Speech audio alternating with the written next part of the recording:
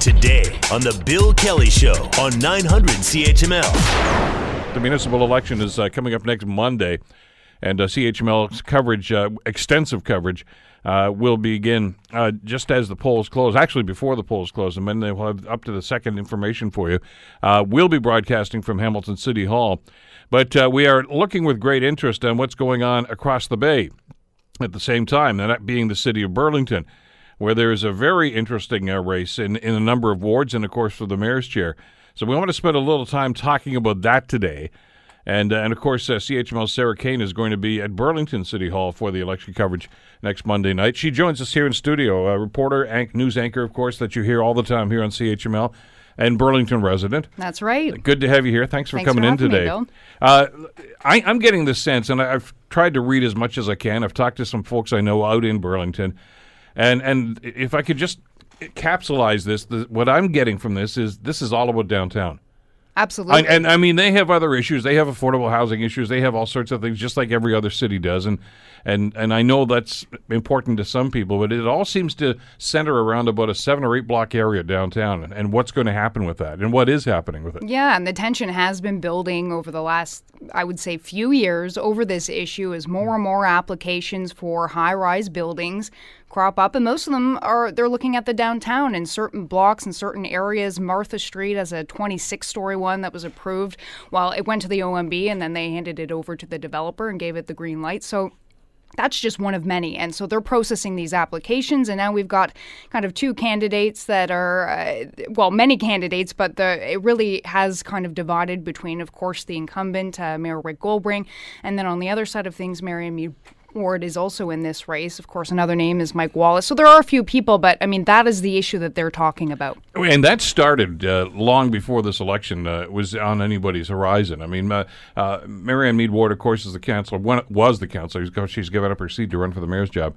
But for the downtown area. And, of course, they clashed on a number of these projects that were going forth, and there's been a lot of acrimony on the whole council, but especially with Mayor Goldring and with Marianne Meed Ward. Certainly. I think the mayor was definitely, as they do, trying to build some kind of consensus around, certain buildings, trying to negotiate, what those, how far they would go in terms of how high these buildings would be allowed to be built.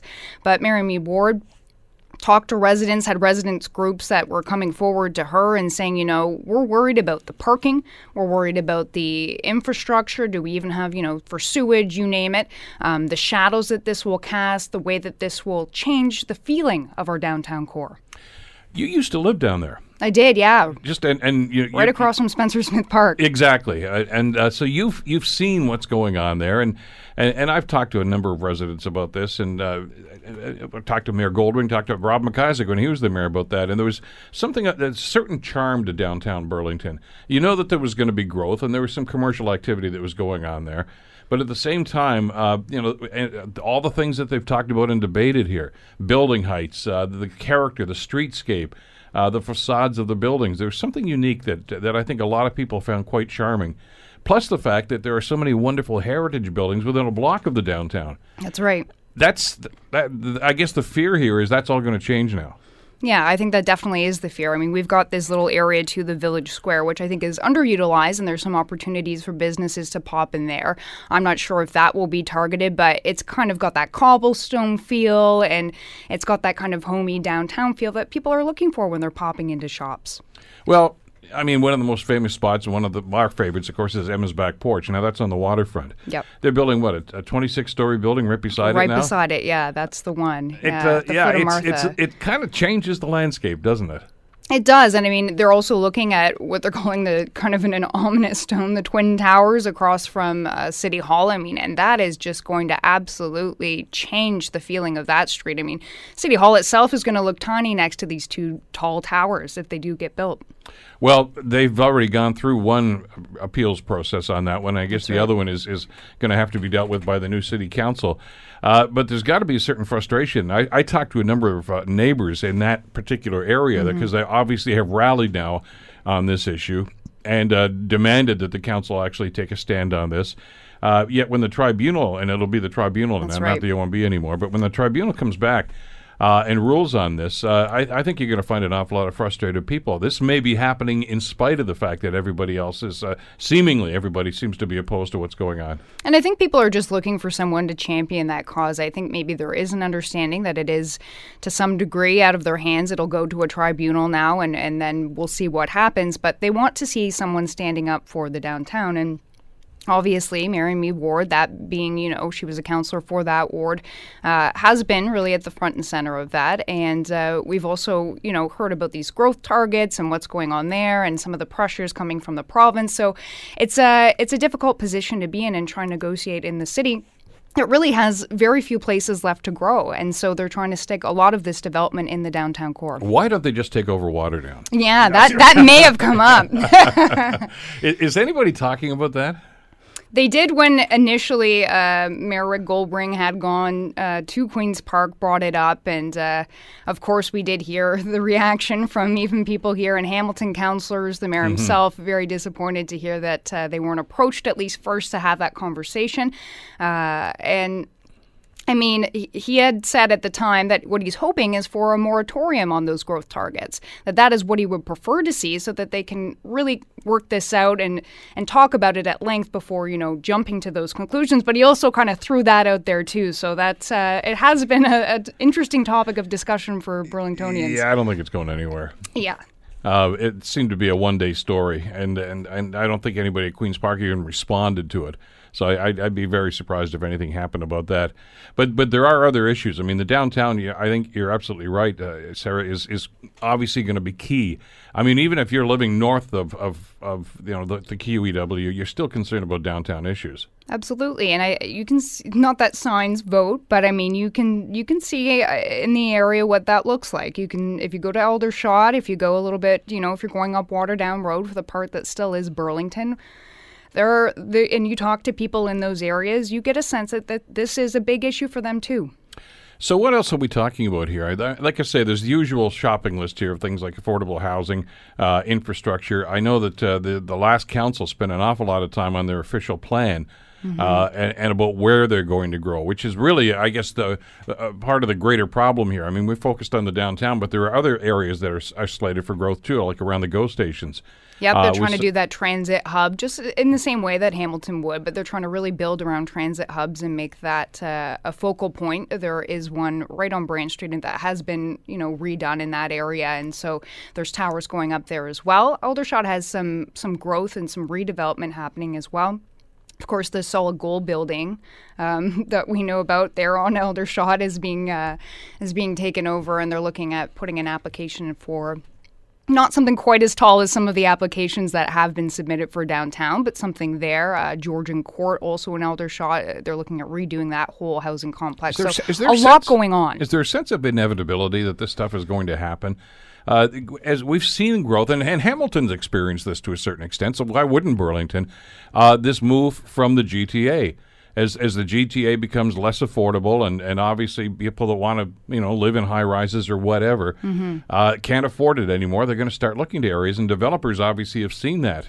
I don't want to call it an invasion, but there's certainly an influx absolutely of out-of-town developers that are just looking at Burlington, especially along that waterfront and in the downtown, and thinking this is the next place we're going to make a stand. Yeah, they want those accessibility points. Is it still going to be easy for me to get to work if I work in Toronto or somewhere along the way? And it's a beautiful community. It's it's been recognized on numerous lists for the different amenities and the beauty that it has, as does Hamilton. So I mean, this is the natural place for things to go. And I think the people that are already living in those neighborhoods they're not necessarily against growth from what I can gather, at least. It's just within reason.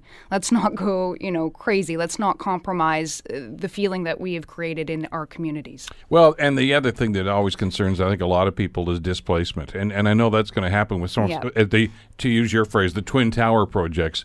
There are a couple of shops that are located right on the main street there that are going to have to leave, basically, including the vegan bakery. Yeah, That's, Kelly's Bake Shop. No relation, by the way. Yeah. Although I have met her. She's a wonderful Yes. lady. And, Yes, she is. and they make great stuff, by the way. But the reality here is, she's concerned, obviously, that not only am I going to have to move, but that even if there's going to be commercial on the ground floor there, which they're planning, you got to figure the rent's going to be a lot higher than what she's paying right now. That was just what I was going to say. I mean, if you talk to Marion Mead Ward about this, I mean, that is one of her biggest talking points about some of these buildings that are coming in. They are offering commercial on the ground, but first those businesses are going to have to survive that construction phase. They're going to have to figure out what they're going to do in the meantime, and then they don't know what they're coming back to. They don't know if they're even going to be able to afford what is already, as you can imagine, it's pricey to be in the downtown core, so they don't even know what they're coming back to, what that's going to look like. So this is like commercial gentrification then? Yeah. I mean, we talk about that from a residential standpoint, but in other words, these commercial businesses are being, they say anyway, being driven out of the core. Absolutely, yeah. More often than not, we're talking about on the other side, but this is definitely a commercial displacement of business. And this is a time when I think Burlington really needs to start generating and taking up some different spaces that are still open in the downtown. So if we're kind of pushing out some of the ones that are already there, I mean, I don't know how much that's going to be a draw for people. Are people even going to want to go downtown? Well, I would suggest, they are. And I'm going to submit that maybe Burlington is actually a victim of their own success. Yeah. Because they've done a lot of things right over the years. I mean, every place has warts. We get that. And there have been some arguments. But they finally got the waterfront there. They got the pier done. They did get the pier done, It took them about 100 years, but they finally got the pier done. Spencer Smith Park that you referenced is just a beautiful place. So that's there. The Performing Arts Center, which opened a few years ago, It's an incredible place to go, yes. So in other words, if I wanted to live in a condo in Burlington, I'd probably want to live downtown because all the amenities are right there. You would. It's got everything. So there's a demand there. Maybe not necessarily from the residents who are already there, but that's right. from others that want to move there to do this. So there's just these conflicting forces that are coming, and they're meeting downtown. That's the battleground. Yeah, people trying to imagine, all those more people, all the feet on the street, what that's going to look like. Do we have the parking? I mean, what is the congestion and traffic going to look like downtown? No, you don't have the parking. That's right. Anytime we I've don't. gone downtown. So, I mean, we do have some, as you mentioned, some of those great anchor spots that will always bring people down. I mean, the park alone, Spencer Smith Park, is beautiful. But I think that's maybe another fear, too. You talk about the building that's near Emma's, obscuring or completely blocking the view to such a gem. I mean, you don't want to see. You don't want to see what Toronto did. We're all you you're can't looking see into the someone waterfront. else's window, and you're looking at someone else's building. That's the not waterfront what is you totally see, drive along the Gardner, or even if you live there, you can't see the waterfront unless you've bought one of the condos that's right facing the water. That's ridiculous, and I can understand they don't want to do that. And they've done a pretty good job of protecting against that now, but it just seems as if this large influx of development right now is causing them to rethink a lot of this stuff. I think so too. Now, what's this going to do to voter turnout? You would always hope that any kind of issue like this, I mean, I always want to see a strong voter turnout no matter what the issues may be, but I think it might drive people this time. I mean, you've got an incumbent, this Mayor Rick Goldbring's been there 2 times. He's running again. So, I mean, will people kind of stick with his vision, or are they really that worried about the downtown core? I guess that's what we'll see in all of these developments, whether it be downtown or elsewhere, and kind of weighing in on, you said maybe it's just a one-story thing, but talking about water down and these kind of efforts to see where growth could go elsewhere. I mean, we'll see how that all plays out, but I think it will drive people to the polls. I'm always fascinated to see what the advanced polling numbers were, because that usually indicates that people are getting into it, and I haven't seen any numbers on that. Actually, to that point, Burlington is a little more advanced than Hamilton, a lot more advanced. No, they have online voting, do, like a lot of open. other municipalities are starting to adopt right now. And that's helpful, so I think that's probably going to be a factor, too. You're going to have a busy night on Monday. I am. It's going to be exciting to see what happens and who turns out and what this is going to look like. Well, we'll be watching, and you and I will be talking about it back and forth as we converse from across the bay. Very interesting races in Burlington, and Sarah Kane, of course, from CHML News will be there covering it. Thanks for this today. Thanks, Bill. You're listening to the Bill Kelly Show podcast on 900 CHML. As I mentioned on my commentary at 8:10 this morning, it is not unusual to hear about some underhanded tactics during election campaigns, especially at the municipal level. The usual stuff, stolen lawn signs, common practice. And you read the literature, well, truth often takes a backseat to bombast. But It seems to have reached a new level in the mayoral race in Burlington. The attacks on Burlington mayoral candidate Marianne Meed Ward have taken the political vitriol to a new low. There was a flyer distributed last week that comparing Meed Ward and incumbent Mayor Rick Goldwing. Now, the flyer accuses Meed Ward of being irrational, calculating, and manipulative, as well as possessing a poor understanding of numbers. It goes on to suggest that she's fake, she's power-hungry, she's ambitious. It's caused an awful lot of controversy, and it's the latest in a long line of very controversial aspects of this race, especially for the mayor's job. Joining us to talk about this is Joan Little. Joan, of course, is a former Burlington councillor, freelance columnist now with the Hamilton Spectator, specializing, obviously, in Burlington issues. Joan, great to have you on the show. Thanks for the time today. Oh, it's good, Bill. Listen, we knew there was going to be some acrimony here because, Marianne Meed Ward and Mayor Goldwing had butted heads on a number of issues in the last term of council. But did you see this coming, that it was going to be as intense as it actually has turned out to be? Yes, I actually thought it was. Because Meed Ward is different from the rest of the council, and I figured she'd be a target. I don't know who's targeting her, but it's interesting that there's, you'd probably know about the third-party advertising. Yeah. We've got 5 third-party advertisers listed in Burlington. One is an individual who gives contact information. The other 4 are numbered companies. Interestingly, consecutively numbered companies, which suggests some connection between them, I would think. Anyway, I was fully expecting something really dirty. But to this level, though, Joan, I mean, I've just referenced the flyer, but there's been stuff on social media. Sarah Kane, who was just in here a couple of minutes ago talking to us about the downtown issues, was mentioning she went on Facebook, and there are Facebook postings now about this stuff, too. I mean, somebody's spending a lot of money. Yes, absolutely, and you have to ask who. I don't know. Well, of course, they asked Mayor Goldwing about this, and he said he knew nothing about any of this stuff. He just found out about it when one of his workers, I guess, handed it to him. So we don't know where it's coming from, but it's surprising to see. And as I mentioned in my blog earlier today, Joan, we've seen this before. I mean, we've seen this kind of abhorrent misogynist attitude. We saw it in the presidential election a year or so ago. We saw it on the Ontario election this past spring. And now it's seeped into the Burlington election. It's very troubling. Yeah, and I don't know I don't follow Hamilton as closely as I do Burlington, of course. Mm-hmm. I don't know whether there's anything of that nature that I've checked. I've seen the odd thing, but it seems to be above board in Hamilton. Well, yeah, it gets a little testy from time to time, yes, but I guess there's a lot going on here, and especially with the stuff that's going on with Marianne Meed Ward. Yes. Let's face it, I mean, this is not policy-based. This is gender-based. Absolutely. Well, I don't know whether it's gender-based so much. I just think it's personality differences. She was always an outspoken member of council, right? Yes, very, very much so. And I applaud her for it. Somebody needs to speak out on that council. And she did, and she appeared on our show to talk about these issues many times, and we talked to a number of other groups that were concerned about some of the things that are happening in downtown Burlington. And clearly, notwithstanding the fact that, as we just mentioned, there's an awful lot going on in every community to do with affordable housing, et cetera, and gentrification. But it just seems as if an awful lot of that campaign, Joan, is centered on that 6 or 7 block area downtown. Yes, I think you're right. Although what's happening is they're seeing the 6 or 7 blocks downtown expanding into other areas because they're afraid, Aldershot, for instance, was all a 6-story height limit. They're building 8 and 9 stories in Aldershot. So it's citywide.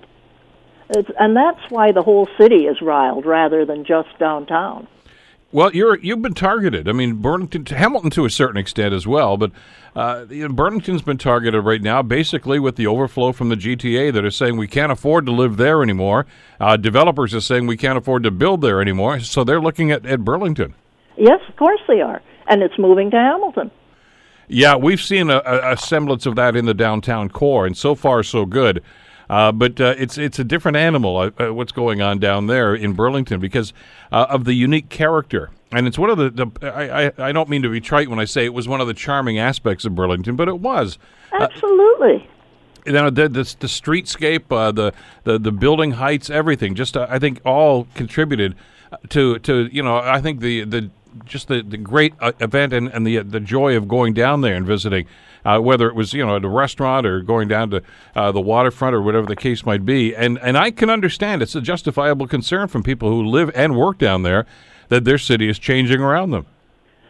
Well, I'm sure some change is inevitable, but does it all have to be 25 stories? I mean, we're coming from a charming little community into, I don't know, a concrete jungle. Well, the nice thing about Burlington, one of the many nice things about Burlington is we talk about some of the commercial areas that are down there on Brant Street. And at the same time, though, a block away, you've got these fabulous heritage buildings, these large heritage homes. It's very quaint. It's small town, but it's a growing town at the same time. And traditionally, Burlington has done a pretty good job of managing growth. Is it really just the overflow from Toronto that's caused this to reach almost crisis proportions? I think that's probably the main thing. But, you know, you mentioned these lovely old areas. They've been allowing people to demolish these lovely old homes. Let's be clear, they're not on the designated list, but they're on. We have a list in Burlington of homes that are worthy of designation. Yeah. And you have to apply to get them taken off the list, and this council has been relentless, taking them off the list. Who's pushing the buttons here? Who's the people that are behind the scenes that are making all this happen? Is it Toronto developers exclusively? I'm not sure they're Toronto developers exclusively. We've got some new ones in town. Well, Carriage Gate, for instance, they do Hamilton. Yeah. I'm thinking. What's his name? What's the guy's name? Darko Vranic?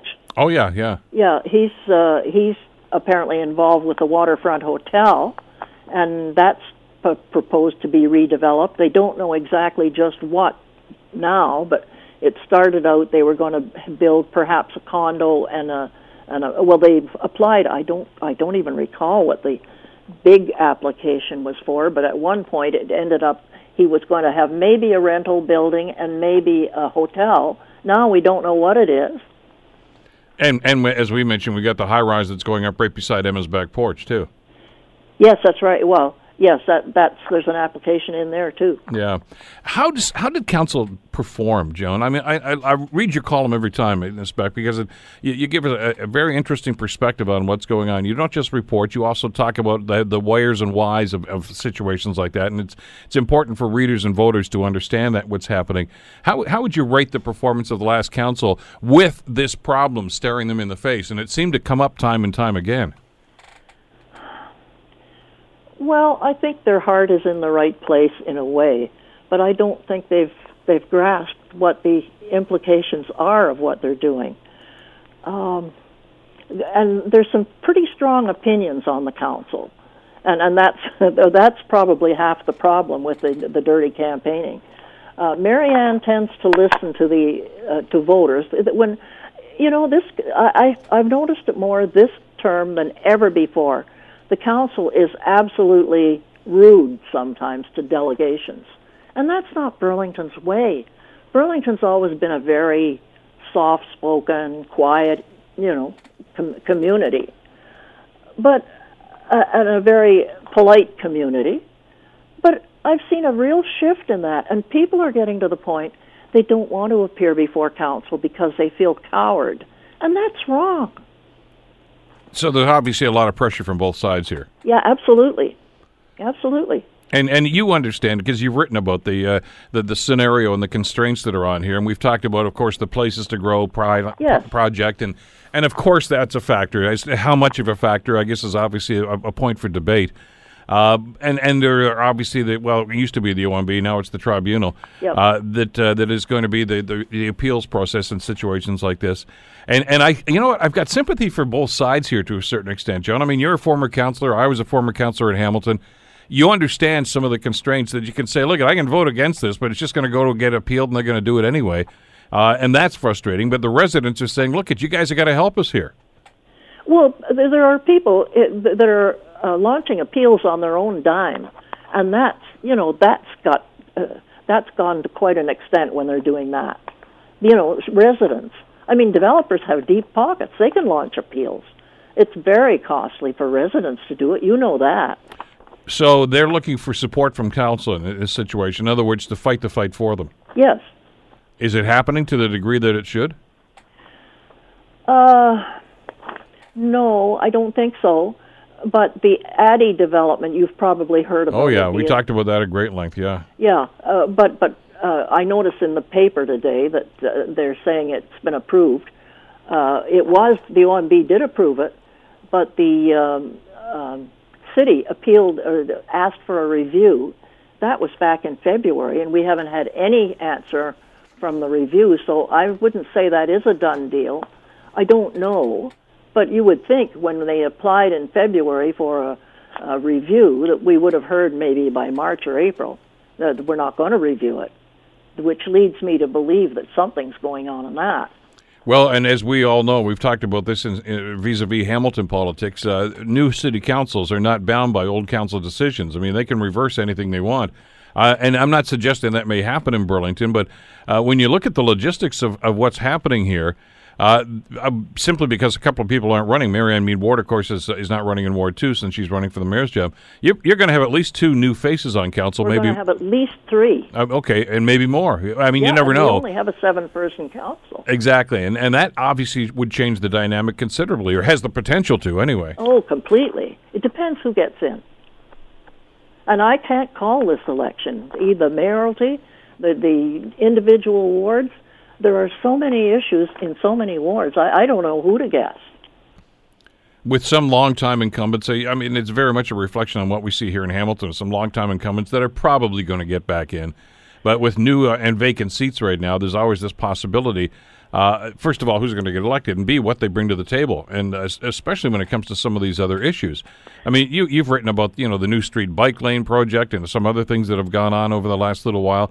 And those are still important, and I guess the concern here is you don't want some of those other issues to get shoved off to the side. Well, that's true, too. But you know something? I don't think incumbency is the big deal this time in Burlington that it was before. Really? Yeah. Well, it's always hard to beat an incumbent, and it depends the quality of the candidates that are running against them and so on, and the number. Because if there are several running, they split and the incumbent walks down the middle. But I'm not so sure that there could be 1 or 2 changes in the incumbents even. I don't know what's going to happen. That's a headline because that, as you had, I think it's the number I saw was 94% of incumbents. This is province wide, not just Burlington. Yes. 94% of incumbents usually get elected. In other words, you have to mess up really badly, or there's such a contentious issue right now that they want to punish somebody, and we've seen that happen where incumbents have lost their jobs, and surprisingly so. We sure have. So, and there's hardly a lack of issues here, especially contentious issues in this election. We were just mentioning a few minutes ago about the voter turnout and where it is, and Hamilton is actually below the provincial average. How do you anticipate Burlington voters reacting? I know you've already had the advance polls out of the last couple of days, but on Election Day, what do you anticipate seeing, Joan? Well, I don't know, because Burlington this year only has 4 polls per ward, voting polls.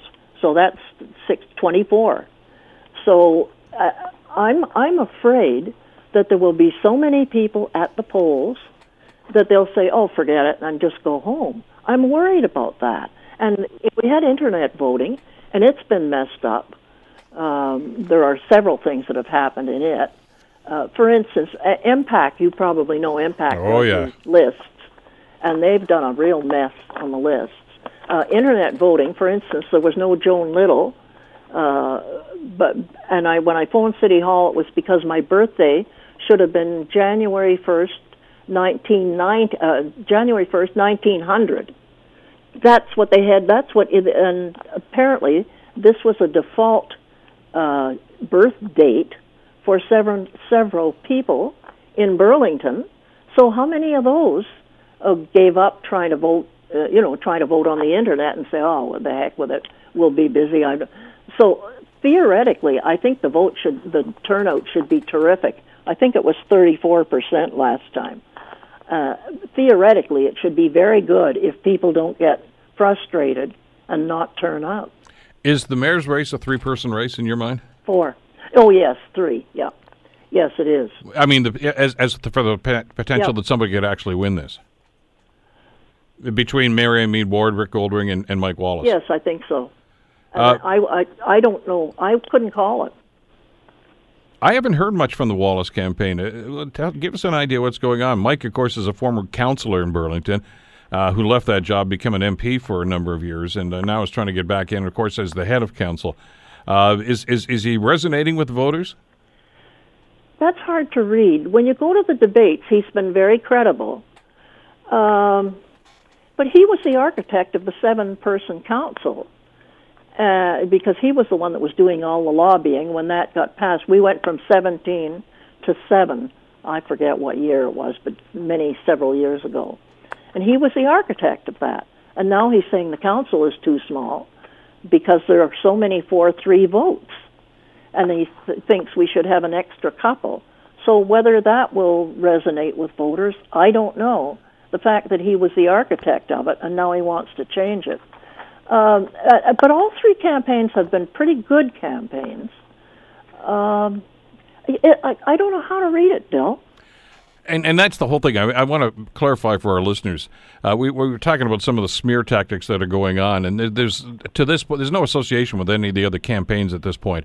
No. This is third party stuff that's going on, and everyone is denying any affiliation with it at all. So we don't know exactly where it's coming from. But it's still going to be controversial, obviously, because there's a huge difference in approaches between the 3 main candidates for the mayor's job right now. So I would imagine the debates have been pretty lively. Yes, they have. But the only one, really, that was taking pot shots in the debates, I mean, naming people and stuff, was the mayor, surprisingly. And he's a really decent guy. But he must have lost his cool. I don't know.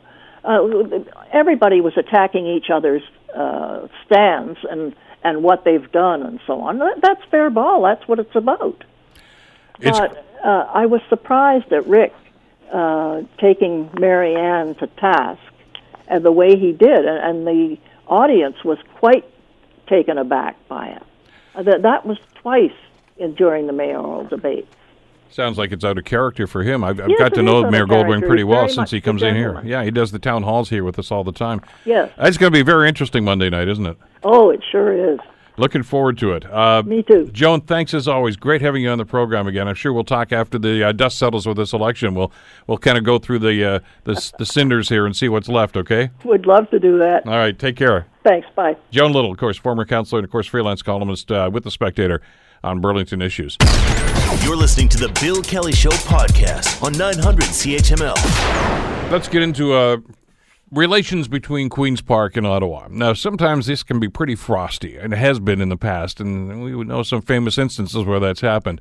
Other times there has been a sense of cooperation. But tensions seem to be ramping up right now between the federal government and the Ontario government, the Ford government. The Premier's office says that he will not be meeting this week with Dominic LeBlanc, who is the International Affairs Minister, who's also in charge of interprovincial relations. He's in Queen's Park and says, can I meet with the Premier? It apparently asked a few days ago, and they said, no, he's too busy. Well, can you meet with him the next day? No, he's too busy. And it's falling in line very much with some of the other statements that the Premier has made about the federal government, the Liberal government, on other issues, obviously about carbon taxing and things of this nature. And it just seems as if they're building a wall here instead of trying to build bridges. What are the implications? Obviously, you'd like to think that provincial governments and the federal government can work together, at least on some issues. Let's ask Richard Brennan about that, a retired journalist with the Toronto Star who covered both Queen's Park and Parliament Hill for many, many years. Richard, thanks for the time. Good to have you with us today. Hi, Bill. How are you? Great today. But listen, as I mentioned on the offset here, it's not unusual for them to be some friction between provincial governments and federal governments on issues like this, but it just seems as if Ford is starting to build walls here. It's just like I don't want to talk about anything to do with Trudeau or his government. Well, he needs an enemy, and he can't pick on Kathleen Wynne anymore. That's like kicking somebody when they're down. he obviously doesn't see the NDP as a threat. So he's looking for an enemy, and this has happened time and time again before. I can think back when Bob Rae, he was constantly fighting with Mulroney, and it's politics at its best and its worst. Instead of trying to get along with the federal government and build some bridges, he sees this as an opportunity to feather his nest with his core supporters, go after Trudeau, say that he screwed up the release of marijuana, legalization of marijuana. He said he screwed up. That just today, he said that he was speaking to the Ontario Provincial Police Association annual general meeting, and accused the Prime Minister of being in the witness protection program when it comes to defending his release of marijuana across the country. And he's done that with trade now, what the new NAFTA, if you will. He said before it was a signed deal or a tentative deal, he said he was shoulder to shoulder with the federal government. Yeah. And now he's been lambasting the federal government for what he says are shortcomings in the deal. But this is kind of this is old school politics where it's easy to pick a fight with the federal government. It plays to your base, and then you really don't have to deal with much else back home if you're fighting with the federal government. You've said I'm the man that's going to stick up for you against the federal government on many levels, and he goes from there. Well, and let's talk about the trade issue, because that may be part of the undercurrent with what's happening with Minister LeBlanc as well, because your point's well taken. I mean, he did say he stood shoulder to shoulder with the Liberal government during those negotiations. LeBlanc contends that there was a meeting after the deal was signed with the Premier, and he said, okay, yeah, we can accept that. We can work with this. In other words, he seemed to be conciliatory about it, walked right out of the room and started blasting them for the whole thing. And he said, you're talking out of both sides of your mouth. I think the phrase he used was put a sock in it. I mean, that's not what you told us just the day before. So there's some growing animosity here, and you got to wonder, is the Premier doing this to play to his base? And obviously the rural base. I mean, I'm sure he heard from the dairy farmers like everyone else did. They were complaining about the deal to begin with. And Ford, I think the day the deal was signed was, I think he was actually doing that plowing match, wasn't he? Up in Chatham, Kent? I mean, so, he's right in the heart of it right there, and obviously he's going to play to that crowd. Well, this is political opportunism. Let's face it. Like I said, this has been done before, and it's crass politics, but quite frankly, it works. There will be people that say, right on, about time somebody stood up to Trudeau and his shenanigans, if you will. And he's painting that himself as, as the conquering hero, that the guy is going to do it. But I think, if we boil this all down, I think that he's bored. Really? I really do. I think he's bored because he's a guy that likes to campaign. The campaign's over, so he's looking for a new campaign, and that's a campaign against the federal government. Well, I mean, again, I know people shudder every time you try to create analogies between Donald Trump and Rob Ford, and I'm not trying to suggest that on a personality basis or anything like that, but I'm talking about political styling. There are a lot of similarities, and to your point, Richard, I mean, Trump has never stopped campaigning. No. He goes to rallies. I mean, he did that a couple of days after the election, and he continues to do that. I mean, obviously they may be taking a page from that playbook and simply saying, "Look, go on the attack." That's where he's in his comfort zone. And tell people what you're doing is the biggest and best ever in the history of the world. Yeah. And I hear that just today when he was speaking to the OPPA, he was saying that they're going to give more money to the Ontario Provincial Police, or the Ontario Provincial Police, I should say, for a new radio system, and it's more money than ever been given to the OPP in the history of Canada. So there are some similarities, but this is not good. I wouldn't think, and I believe that you start a war with the federal government, and that's what it is. It's basically a full campaign against the federal government, trying to build your I guess status up in the political world across Canada. I mean, there's already people saying that he's got eyes on running federally. I don't know if I buy that, but maybe he does. Well, they've got they charted it out.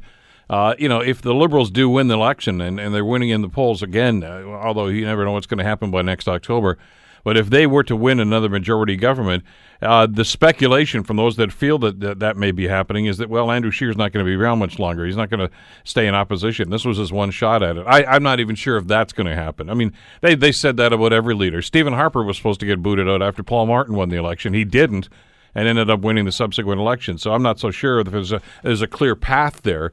But Ford's got to be feeling pretty big about himself and pretty good about himself right now. I mean, not too many people gave him a shot at winning the leadership. Not too many people gave him a shot at winning the general election.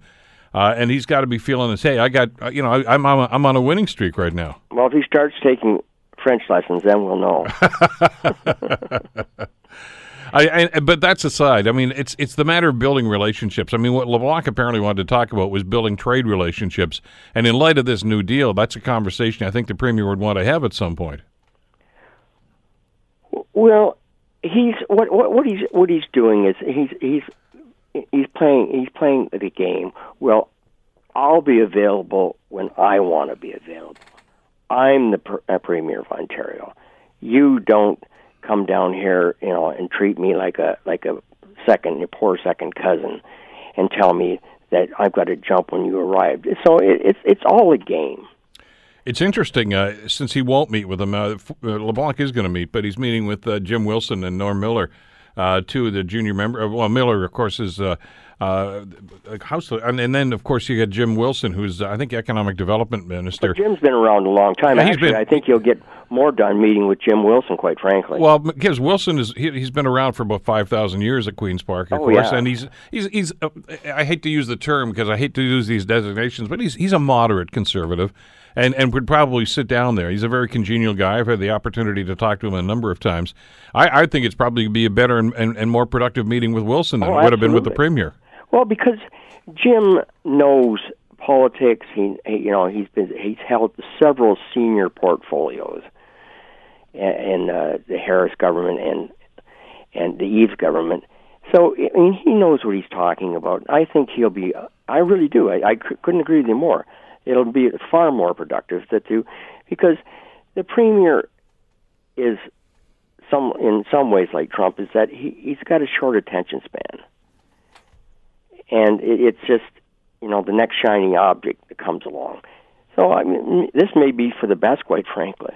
Well, and he loves to talk in sound bites, and as I say, my experience with Jim Wilson, he's a lot more cerebral than that. Oh yeah, absolutely. And so it might be a productive meeting. But this goes back. I mean, this animosity between Queen's Park and Ottawa has gone on. I mean, the most recent one where I think was very acrimonious, of course, was Jim Flaherty and Dwight Duncan when Dalton McGuinty was elected, and Dwight Duncan was his finance minister. Of course, those two sparred, I guess, when they were both at Queen's Park, didn't they? Oh, they did, but. There was a certain respect between the two of them at Queen's Park. That's my interpretation of it. But that really disappeared when Jim became the finance minister. And as I mentioned, of course, for the Harper government, and there was some acrimony between Dalton McGuinty and Stephen Harper to begin with. So obviously the two lieutenants, the finance ministers, seem to carry that out. And the linchpin there was obviously the harmonized sales tax, the HST proposal. That Flaherty had been chiding Duncan for not joining in on, and eventually, I suppose they won that battle. Well, the other thing to be concerned here too. Okay, let's say this battle continues and it really takes on a life of its own. Well, the federal government, they can push back too, and how they do that is with funding. Yeah, that would be my concern. That's why I say there's certainly a downside to this. Well, and let's face it, they're the big dog here, and the provinces don't like to admit that, but I mean, the federal government, as you say, has an awful lot of tools here. And it just seems as if Ford has decided, look, I'm taking these guys to court about carbon taxing, so I can't be the guy's friend. That's all there is to it. And you got to wonder what other files are going to suffer as a result, because you still have to build those relationships up between the federal government, of course, and any provincial government, really. Well, it's funny you mentioned the carbon tax, because there's just a story out just moments ago is that the parliamentary budget officer, I'll call him, and they don't call that in the provincial level, but anyway, has figured out it's going to cost $3 billion to get rid of the carbon tax. Yeah, not the carbon tax, and that's a big chunk of change. I know. The government was a little nervous about that, knowing the report came. By the way, that guy is an independent. He does not work for the government. No. And obviously he's crunched the numbers on this, and we anticipated there was going to be a substantial cost. And that's going to cause some rather interesting questions, I would think, once they get back into the House, Richard, especially if Finance Minister Vic Fedeli, where are you going to find the money? Yeah, and plus that it would have continued, if we'd kept it's not called carbon tax, excuse me, but cap and trade in Ontario. Thank you. Cap and trade, that it would continue to bring money in. Yeah, I'd be interested to read the report, because there's really two parts. There's the lost revenue, and then there's the cost of actually canceling the contracts and the programs. And so I'm not sure if that $3 billion that he talked about here is all inclusive, or if I'm not sure. I just gave a quick glance before I came on it, but it would probably be lost. It would what it will cost to wind it down, I would think. So that's another issue, obviously, that they're going to have to deal with here, and maybe another reason why the Premier didn't want to meet with LeBlanc about this today. There have been meetings in the past between the Prime Minister and the Premier, but it just seems as if things are getting a little shaky right now. It's the old idea, I guess, you're known for the company you keep. I mean, Ford seemed to go out west and talk to Premier Moe and to Jason Kenney on a couple of different occasions, I guess ostensibly about the lawsuit and about carbon taxing. But that just seemed to embolden him, and he came back here and there was a lot more rhetoric, anti-Trudeau rhetoric. Oh, no. He was out west, and he felt right in the zone, with Jason Kenney and spouting the I guess taking the line that the federal government is the evil man here, and it has to be dealt with. And he came back, like you said, he was emboldened by it.